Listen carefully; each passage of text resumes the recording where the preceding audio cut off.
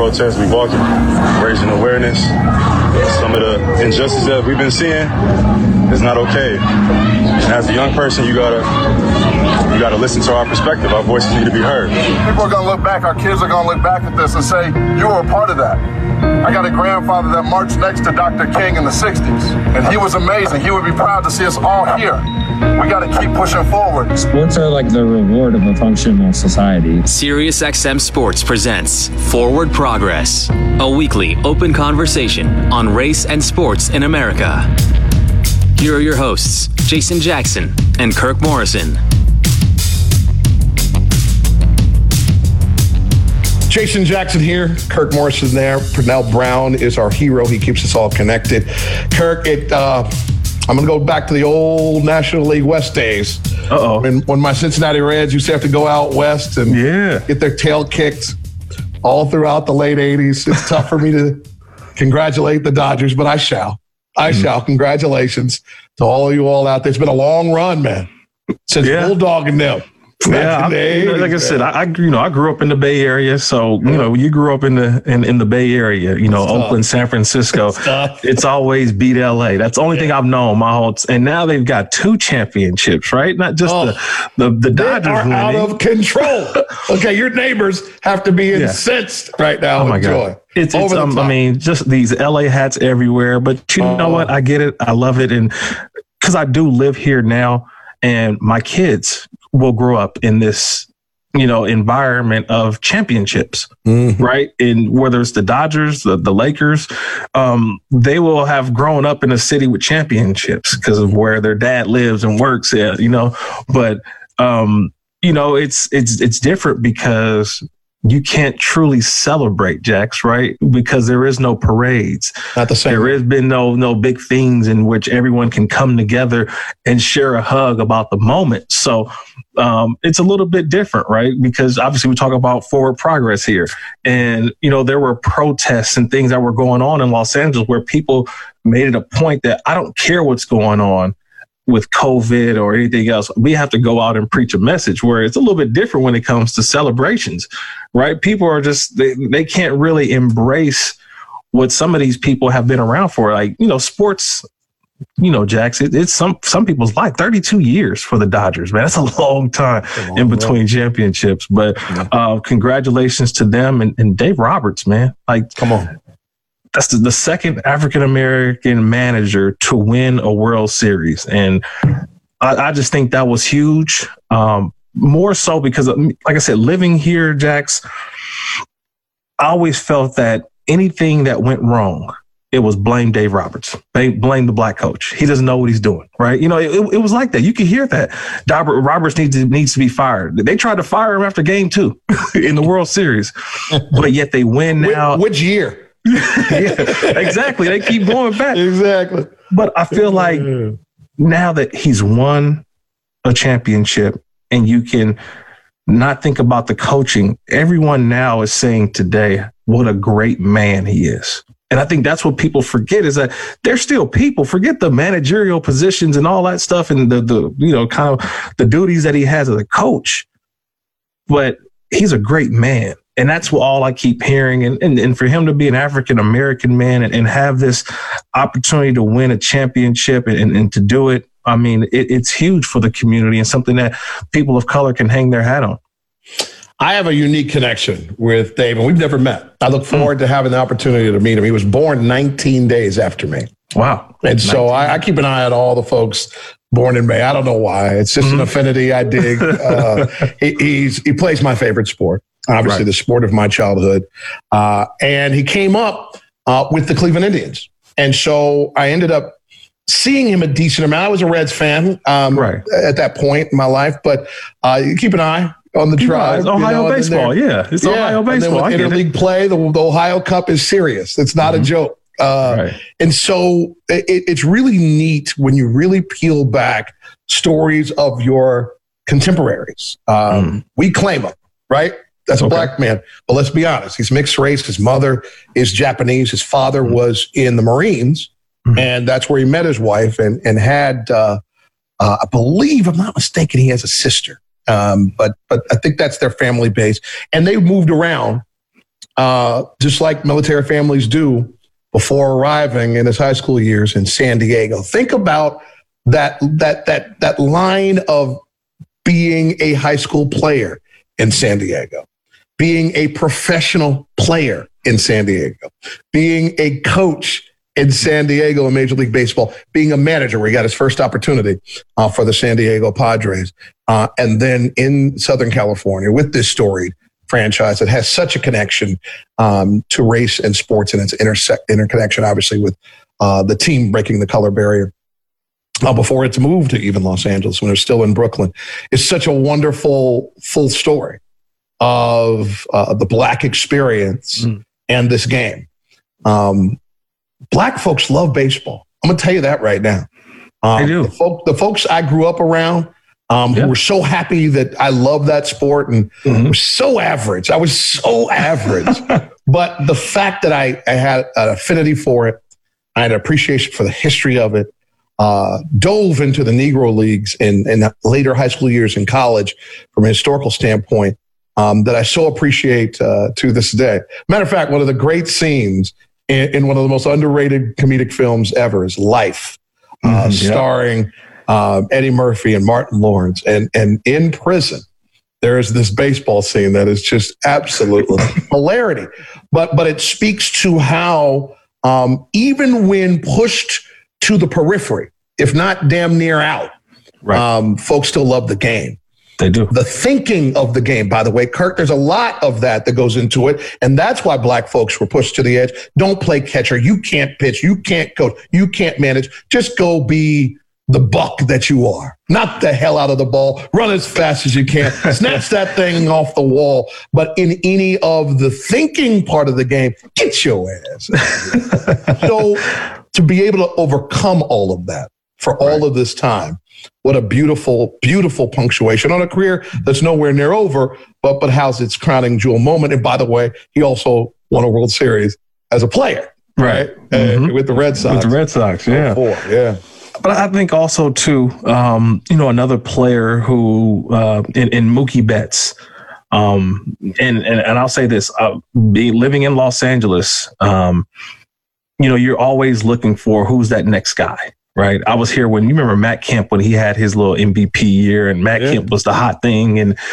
But I look at where Mookie Betts and what he's done in Los Angeles. And I can say this, he needs to be the face of baseball. And I'm not taking anything away from Mike Trout, but I feel like Trout is already kind of established for what Mookie Betts can do for people of color, because he plays the kind of game and the passion that I think people in our culture love to see. We love to see excitement. We love to see running. We love to see a sped up type of game. But to be able to wear your emotions on your sleeve, kind of how Mookie Betts does. So I'm excited for him as well, Jax, too, because you have to celebrate the accomplishments of the people who do look like you, especially during this time. And that's why I'm glad that we had a chance just to speak about what's going on with the Dodgers, because I think that it's important in this time that we're sitting in right now. When I was playing this game and as a young man and in high school and wishing and hoping I could play in college, which didn't happen, but hell of a softball career began. We had probably reached just short of 30% of Major League Baseball having black men. And if it's 7% now, I'd be stunned. I don't know the exact number, but if it's even sniffing 10%, yeah, I'd be stunned and staggered and stupefied. So the fact that these images are here, what that triggers. It's a beautiful thing. Kids are going to want to play. Absolutely. That's the hope. Well, now we got to figure out how to get them and keep them. And all due respect to the two sports in which we make a whole bunch of bread following. There's something special about the pastime. Let's take a quick break. Kirk Morrison is Jason Jackson's Forward Progress. So happy that you're back with us here this week. We have a unique story to share with you, and it allows young black girls to hop on the ice. Black Girl Hockey Club is a thing. One of their board of directors, Tanisha Singleton, will join us. And a little bit later, our buddy, Mark J. Spears from The Undefeated at ESPN, fresh out of the bubble. He might still have a little a little soap smell on him. I don't know exactly what the NBA campus did to him, both mentally and physically, but he'll join us as well. But Tanisha and Black Girl Hockey next here on Forward Progress. You're listening to Forward Progress on Sirius XM Radio. Thanks for coming back and being a part of the program this week. It's Kirk Morrison, it's Jason Jackson, and it's time for us to kick some ice. You ready? Yeah, I'm ready to kick some ice. Let's do it. When Pernell Brown, our illustrious producer, presented to us the concept of ice hockey and black girls, we did not walk, we ran to the opportunity to talk about Black Girl Hockey Club. From the organization, Tanisha Singleton joins us here on Forward Progress. Tanisha, you run a nonprofit organization that focuses on making hockey. Let me say it one more time. Focuses on hockey to be more inclusive for Black women and the families and friends and allies involved. Tell me about the lightning bolt that hit you and said, this is something that we've got to do. Absolutely. Well, the founder and executive director is Renee Hess, and this was her manifestation. She came up with this organization just as a very for us, by us scenario, because she recognized that there is a need, right? The way that your eyes lit up when you even said Black girl and hockey. That is not something that you normally would put in the same sentence unless there's something in the middle that's like, nah. But but this is, Renee started this company, this organization a couple of years ago, like I said, and it's honestly it became out of one of those scenarios where she had some friends that were hockey fans and realized that there was nobody that looked like her around. There was nobody she grew up in Riverside, California, where I grew up as well. There was nothing in our community that we even talked about. Hockey, it's the same time as the NBA season, so priorities, we're going to watch that, right? The folks that look like us. So it's after just organically going on Twitter, just as a casual fan, being like, hey, is there any other Black girls in Dallas that want to watch the Stars game? And like, oh, well, I'm in Philly. I want to see the Flyers, or I want to see this. It honestly just became this social media digital booster club powerhouse that just started organically. And then she was like, wow, this is really, it's not just me. There are more, but we're not marketed to, we're not represented, we're not invited. And so from there, she recognized that this is a need that can be, a service to our community. So became an official nonprofit organization focusing on making hockey more inclusive for Black women and our families, because, hey, like, we should be allowed to have fun too. We should be allowed to watch this game. And myself personally, after bartending in LA for so long, if I ever went like, hey, let me put that Kings game on, and they'd be like, what are you watching hockey for? Like, what, are you kidding me? Like, that's a real thing. And it's because we see that the way that hockey culture has always been, it's toxic AF, right? It's always been gross. It's always been the white sport. And so we've, y'all know those old like Chris Rock jokes where he was like, wait till you see LeBron on some skates, right? Because we know that like if there were more players, if more Black men and women were included and invited and felt welcome to even participate, let alone be a fan, this is something that can be amazing. And it starts with disrupting, though, the way that the culture is right now. And so Black Girl Hockey Club, it's, we have a group of advocates, myself included, and I'm on the board of directors, and Renee is the founder and executive director. So everything is kind of under her leadership and following her lead into really making a difference in this culture. And it starts with education, community building, and a lot of representation. So we've got several campaigns and initiatives going on where we're trying to shake this up, because it's nasty the way that things have been as of late. This year obviously has opened everyone's eyes to a lot of different things, the way that sports has been repositioned and reemphasized as this prompt to have larger conversations. So that's what's up. And that's how Black Girl Hockey Club kind of started. And I found it because on Twitter, I'm a big sports fan and do research in this area and work in the field. And I was living in LA at the time, and I saw Black Girl Hockey Club, and like you, I was like, what? Like, are you kidding? What? Yeah. And then I saw she was doing a local meetup and at Staples Center when the Golden Knights were in town to play the Kings. And I was like, I got to see this. Like, what does this look like, really? And so I was like, this is worth the, $50 or whatever. And I show up early, and I'll be damned, I saw over 100 people, Black, white, short, old, young, babies, veterans, disabled, lesbian, gay, well, most beautiful, diverse community that I'd ever seen, and all of them wearing Afro Puff Black Girl Hockey Club t-shirts. And I was like, I love it. Holy shit. Like, I was stunned. And we've been fortunate enough to get involved with a lot of the franchises and clubs. And so she takes this on the road, when we're allowed outside, when we can, get on the ice, meet the organization, get involved. And it's all about the kids, and making it welcoming. And it's amazing. It's amazing. It really is. And that, when I went to that meetup, I was sold. I was like, I got to get in. And so got on the board of directors. So, Tanisha, it could have been any other sport, though, right? You could have had a baseball club, right? A women baseball club meetup. It could have been NBA, NFL. You could have all these different fan groups. But what was it about hockey? Like, why hockey? And was that something that was been an untapped sport for not only Black women, but just people of color in general? Because I'll tell you this, when I turn on the TV, ain't no brothers on the rink. Not too many. We always know the couple that are out there, but still though, but why choose hockey, and what attracted you to hockey? It's the challenge and the need. Just like you said, you don't see folks that look like us on the ice. That's where we need to go then. Right. That's where we need to target that, to change that.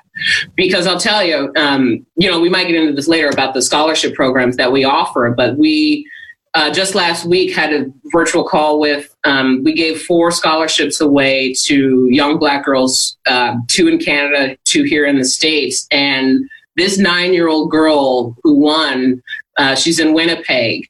She was making all of us cry because of how happy she was. This sheer glee. I've never seen anybody that's like a human definition of the word gleeful. This little girl she could not stop bouncing. She was so excited. She had her little hockey stick and she was like, I want to play hockey.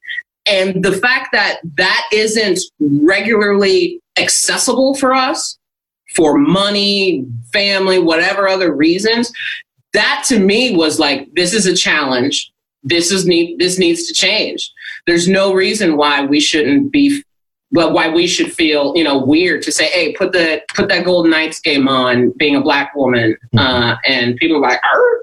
Like that's a challenge, that's a change, and that's a change that needs to happen. And so that's part of it, because like you said, these meetups, it could be any sport. I'm heavily involved in MMA and combat sports too. And Black Girl MMA Club, like Black Girl Bellator, UFC, like there's so much that needs to happen.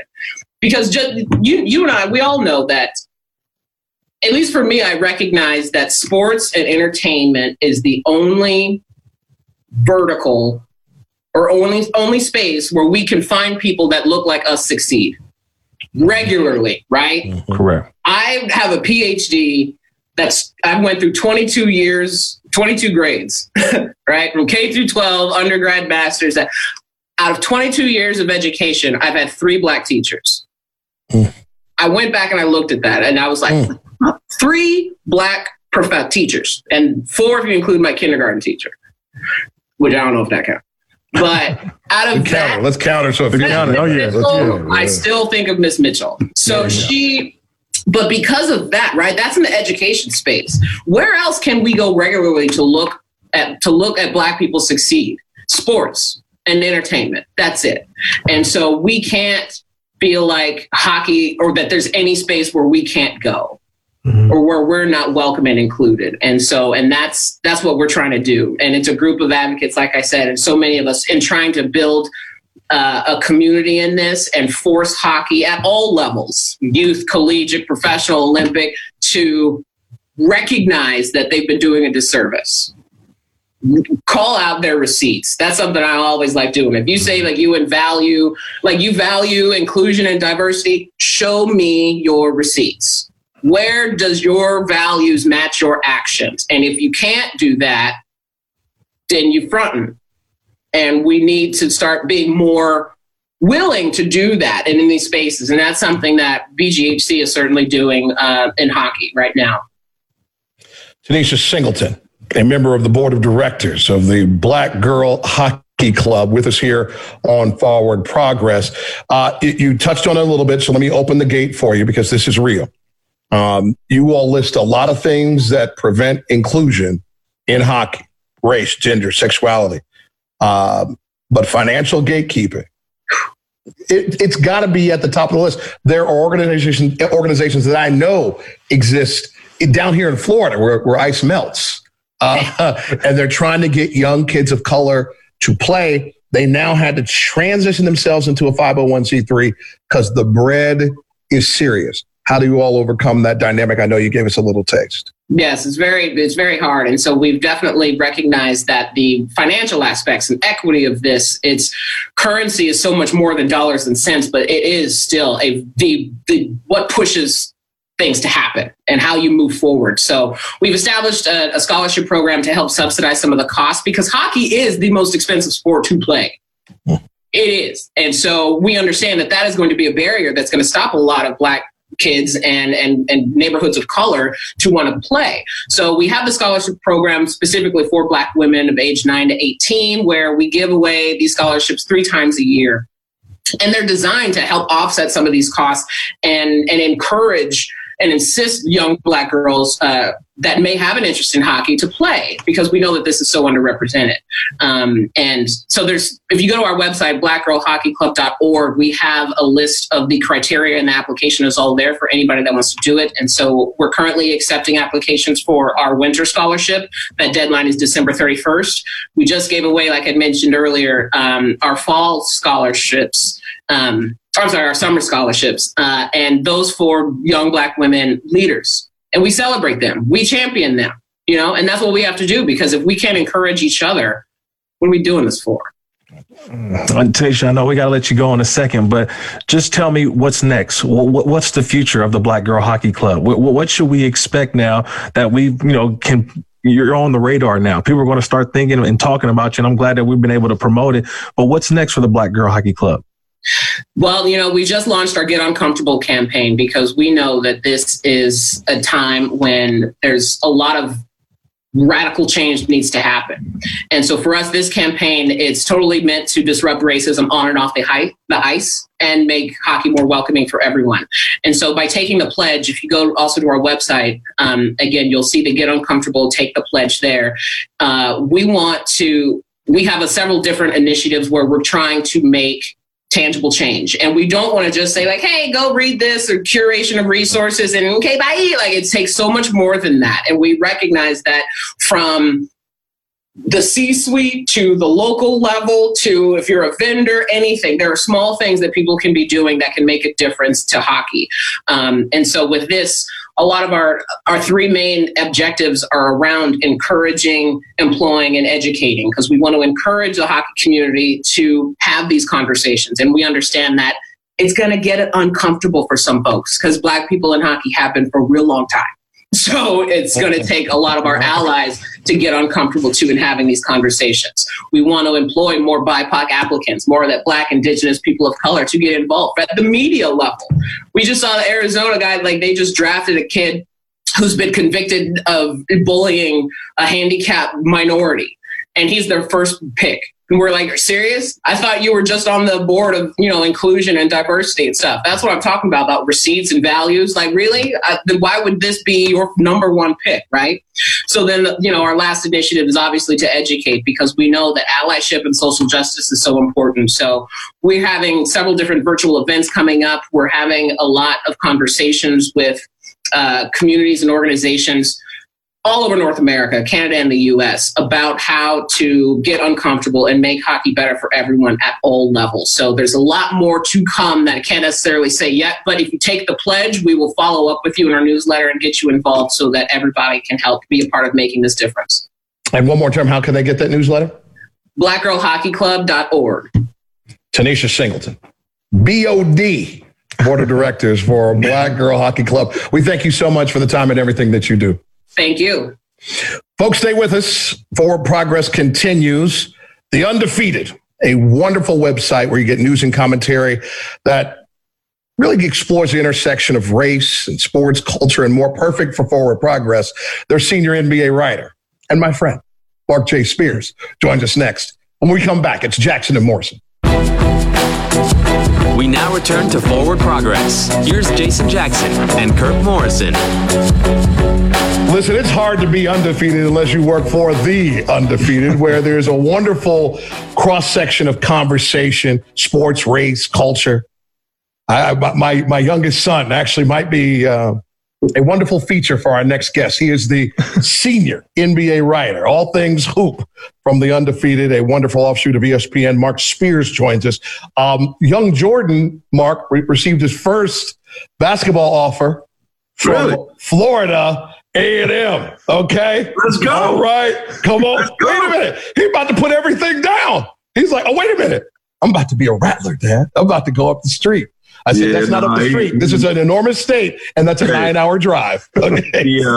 He saw the atmosphere. He visited already, huh? No, you know what? That's the tough thing about this era, is that we can't go visit campus. Hey, let me tell you something. Dad, take the trip. Yes, sir. I played at a HBCU for a year at University of D.C., and just playing the likes of Virginia Union and Hampton and Norfolk State, North Carolina Central. The atmosphere is amazing. If you can't play, and Kirk, shoot me down if this don't sound cool, but to me, if you can't play on a Big Five level in terms of schools, I think the HBCUs are the next best thing. The atmosphere is amazing. Being in an environment for a Black student that is predominantly Black is memorable.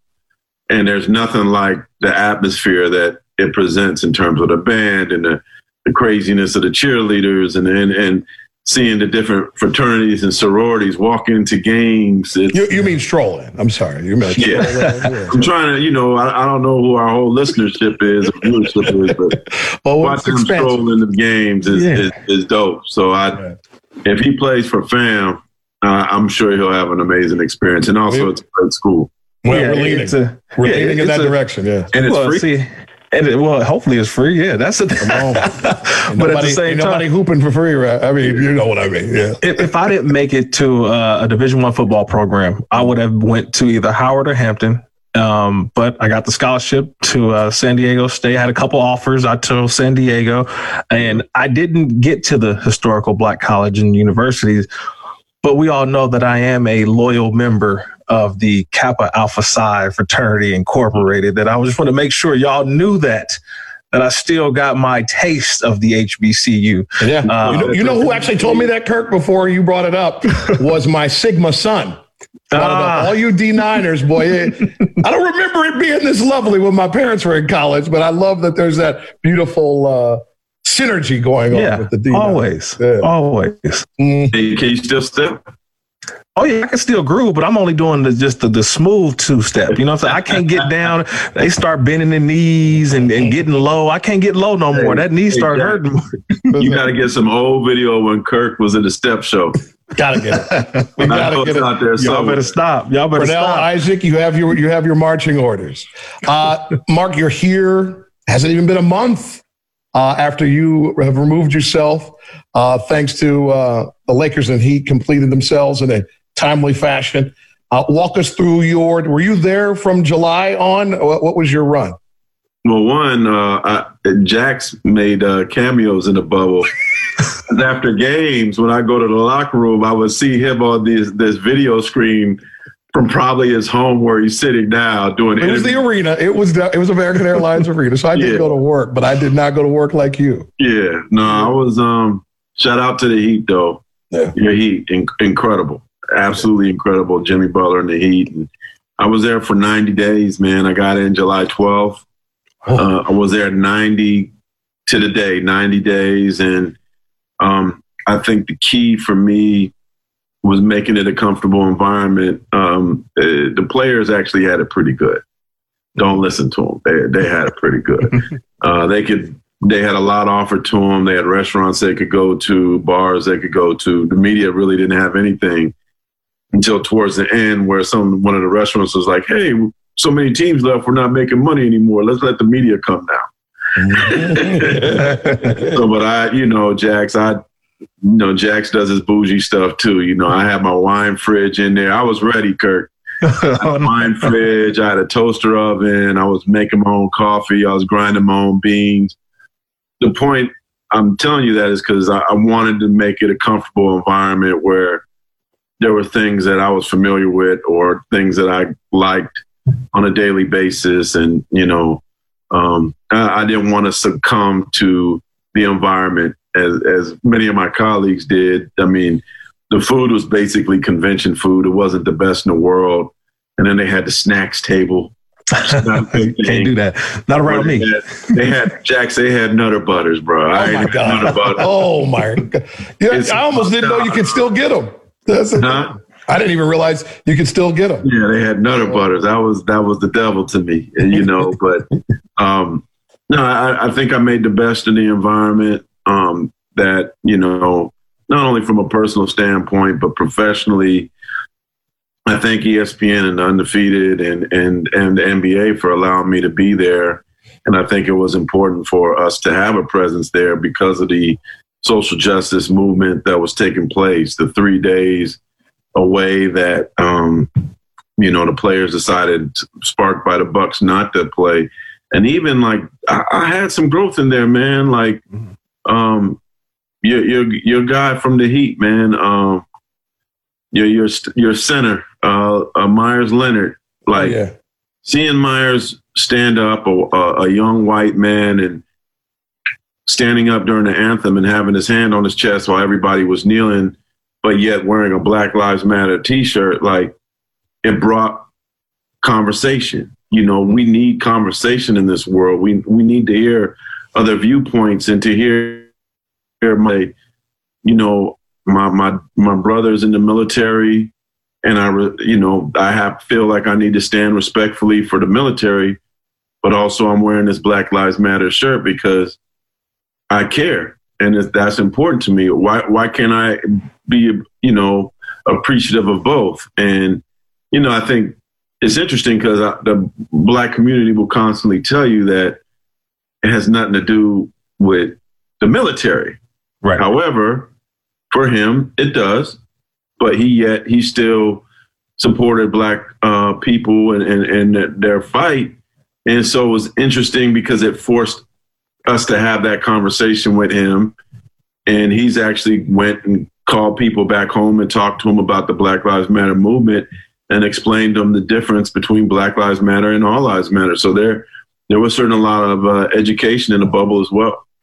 That was an eye-opening piece, by the way, that you wrote for the Undefeated about Myers Leonard. I know I sat there and I read it. And for me, it also gave me perspective. The saying was that where I'm from, we don't see what's going on in the community. We hear it, but we don't see it.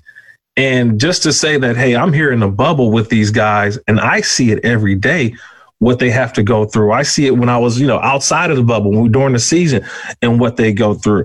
I think just from you being there, you said 90 days, and you talked about some of the social unrest that was going on and how players necessarily didn't want to go to the bubble. They wanted to continue to go out and preach their message and still be a part of the community. We know some players opted out, but for you being there, though, Mark, were guys coming to you to make sure they can still get the message out?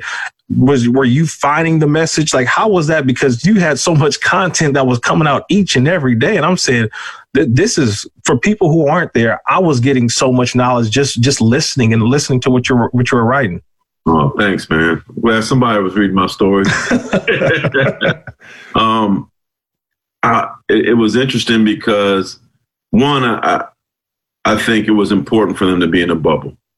LeBron James, when he tweets, Jimmy Butler, when they tweets, people are going to listen. Right. Wait, but I even say this. I think people listen more to Jimmy because he was there. If Jimmy tweets outside the bubble, if George Hill says something outside the bubble, Myers Leonard, are people really listening?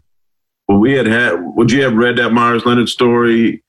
No. Like if he was just back home saying it, probably not, but being in the bubble brought a highlight to every player, the entire league, all the coaches, even some of the referees who had something to say. I remember when the referees did their protest, their little march. Yeah, they did their march. I call it their little march. It was actually kind of cute. They came out, stood over by the pool, walked around the property. I was like, they cared. You know what I mean?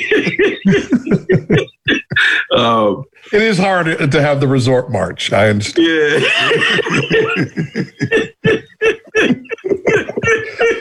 We got to stop. The heart was in the right place, and the effort was there.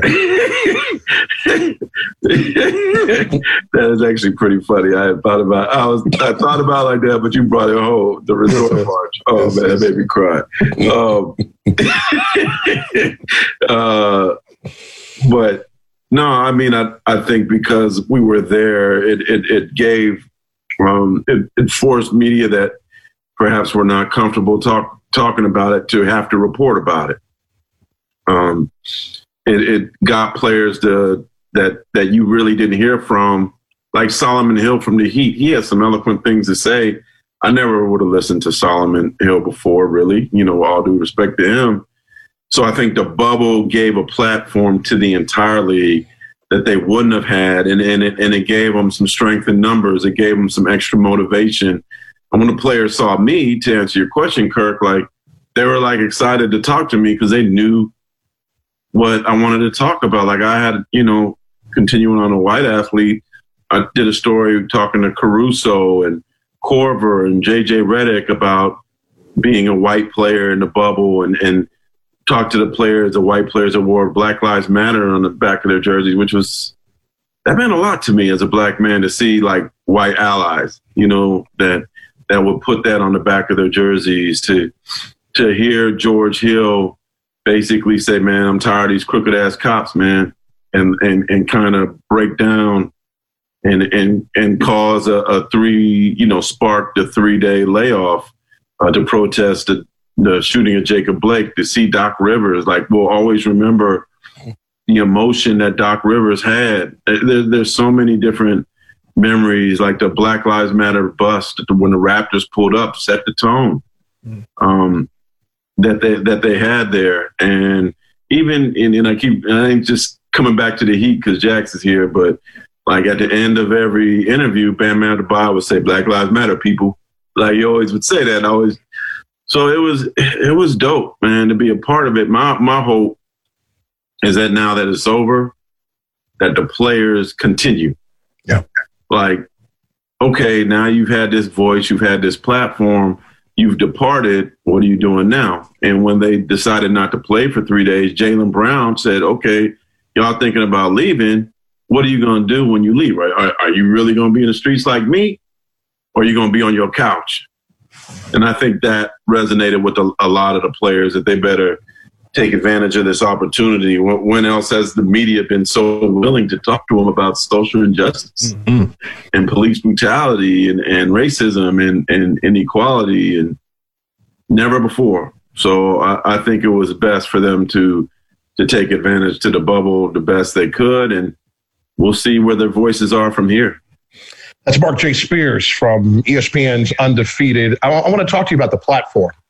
I've been with you since Denver and then to Boston, and now this worldwide platform that you have, and transition specifically into the space that tries to cover this unique cross-section. What do you like most about reporting in this space? It's the best job I ever had. I feel like I'm in a position to help people think, to maybe see things that they didn't think about before. I like being in the creative space, and this is all due respect to people that write about breaking news and trades and who got hired, who might get traded, or this means more to me. And I think there's stories that I've been able to write since I've joined Undefeated in 2016 that, will last a long time as reference material. It's interesting. Now you're seeing the Washington Post, the New York Times, USA Today hire reporters to write about race and culture. Mm-hmm. We started the whole thing. And I think, unfortunately, there were a lot of people that turned their nose at us, turned their backs against us. Some people that were Black, like, why do you guys have this site? Why do we need this? Racism ain't that bad. Well, now you know. And so I really feel like what I'm doing is deeper than a trade, deeper than a game story, deeper than a feature. It's something that is needed in today's society. And I guess to me, it gives a safe space for somebody to read and have some conversation, even with Kirk, the same way Kirk got something from reading my Myers Leonard story. I want somebody white to get from reading my story about the plight of Black people. If they might live in Iowa, they might live in North Dakota, they might live in another country. Right. I remember when I was in China, for the Olympics, Chinese people keep coming up to me wanting to take a picture. And I'm like, I ain't famous now. I ain't Kobe. I'm not Carmelo. I'm not Dwayne Wade, And the reason why they were coming up to me and taking a picture was they never saw Black people before. So that's why, when I watch movies, look, man, I love Boys in the Hood and all the movies, But if that's the only way they see us, right, is from hood movies, mm-hmm, that's sad, man. We're talking, there's three educated brothers right here with a lot of depth and a lot of knowledge to them. We ain't gangbanging. So, but hopefully from reading my stories, hopefully from what you guys are talking about, they could see past the movies, past the rap music, past the stereotypes and the perceptions, and get to see how amazing a lot of Black folks are. I know you don't just cover just NBA. I mean, you watch sports in general, just the culture. And whether it's the NFL, NBA, but just thinking about, as we're taping this right now, we had the second African-American manager win a World Series in Dave Roberts, right? You have, to me, the face or it could be one of the good faces of baseball in Mookie Betts, who had a great World Series, a great season. And I'm just thinking about if you're in Major League Baseball, Mark, how do they push that even further, just to help people like us see look, we can accomplish great things. We need more Black managers in baseball. We need and just in sports in general. I think with baseball, they do a really poor job of making themselves attractive to the Black community. Why isn't Mookie Betts on every commercial? Why isn't he the NBA does an amazing job of promoting their stars. Let's see what happens with Mookie over the next couple months. I hope he gets promoted. And I'm sure there was a Black kid that said, man, that dude's pretty good, man. Mm-hmm. He inspires me. The same way it's interesting, flipping it. I think Tyler Hero has probably inspired a lot of young white kids to play basketball. Yeah. I hope the same way, Mookie Betts is inspiring people to play baseball. I talked to this guy, and I hope he's listening because I need him to reach out to me. I met this man from Atlanta who was basically trying to convince Black basketball players in junior high to move over to baseball. And he was seeing guys that maybe that you could tell they weren't going to be that tall. Baseball, there's a big future in baseball for people that are athletic with speed. And he would go to junior high AAU games and scout basketball players to come to, and try to get them to convert to baseball, and had some success in Atlanta. And I think maybe one or two of the players have been drafted already. I hope more African Americans, Blacks, give baseball a chance. I loved it as a kid. I thought it was a fun sport. We got to stop saying, "Oh, it's boring, it's slow." Yeah, same with soccer. We need more black folks to play soccer, man. There's a lot of opportunities there. All of us can't hoop and play football. Right. I think from an athletic standpoint, those two sports definitely could use more blacks. But it's like when I was a kid, everybody black played baseball. Now we're all in the hoop, we're all in the football. Like, I think that hopefully we could see more Jackie Robinson leagues and get more kids into baseball, because I do think that the Mookie Betts style of play, the guys that could not only hit but steal bases, like, it's fun to watch. I grew up, Kirk, you know this, we grew up with Ricky Henderson, bro. Ricky Henderson, all those guys. Yeah. That, when I was in Little League, I used to do my fingers like that when I was like leading off on first. I never got caught stealing. I was quick then, you know.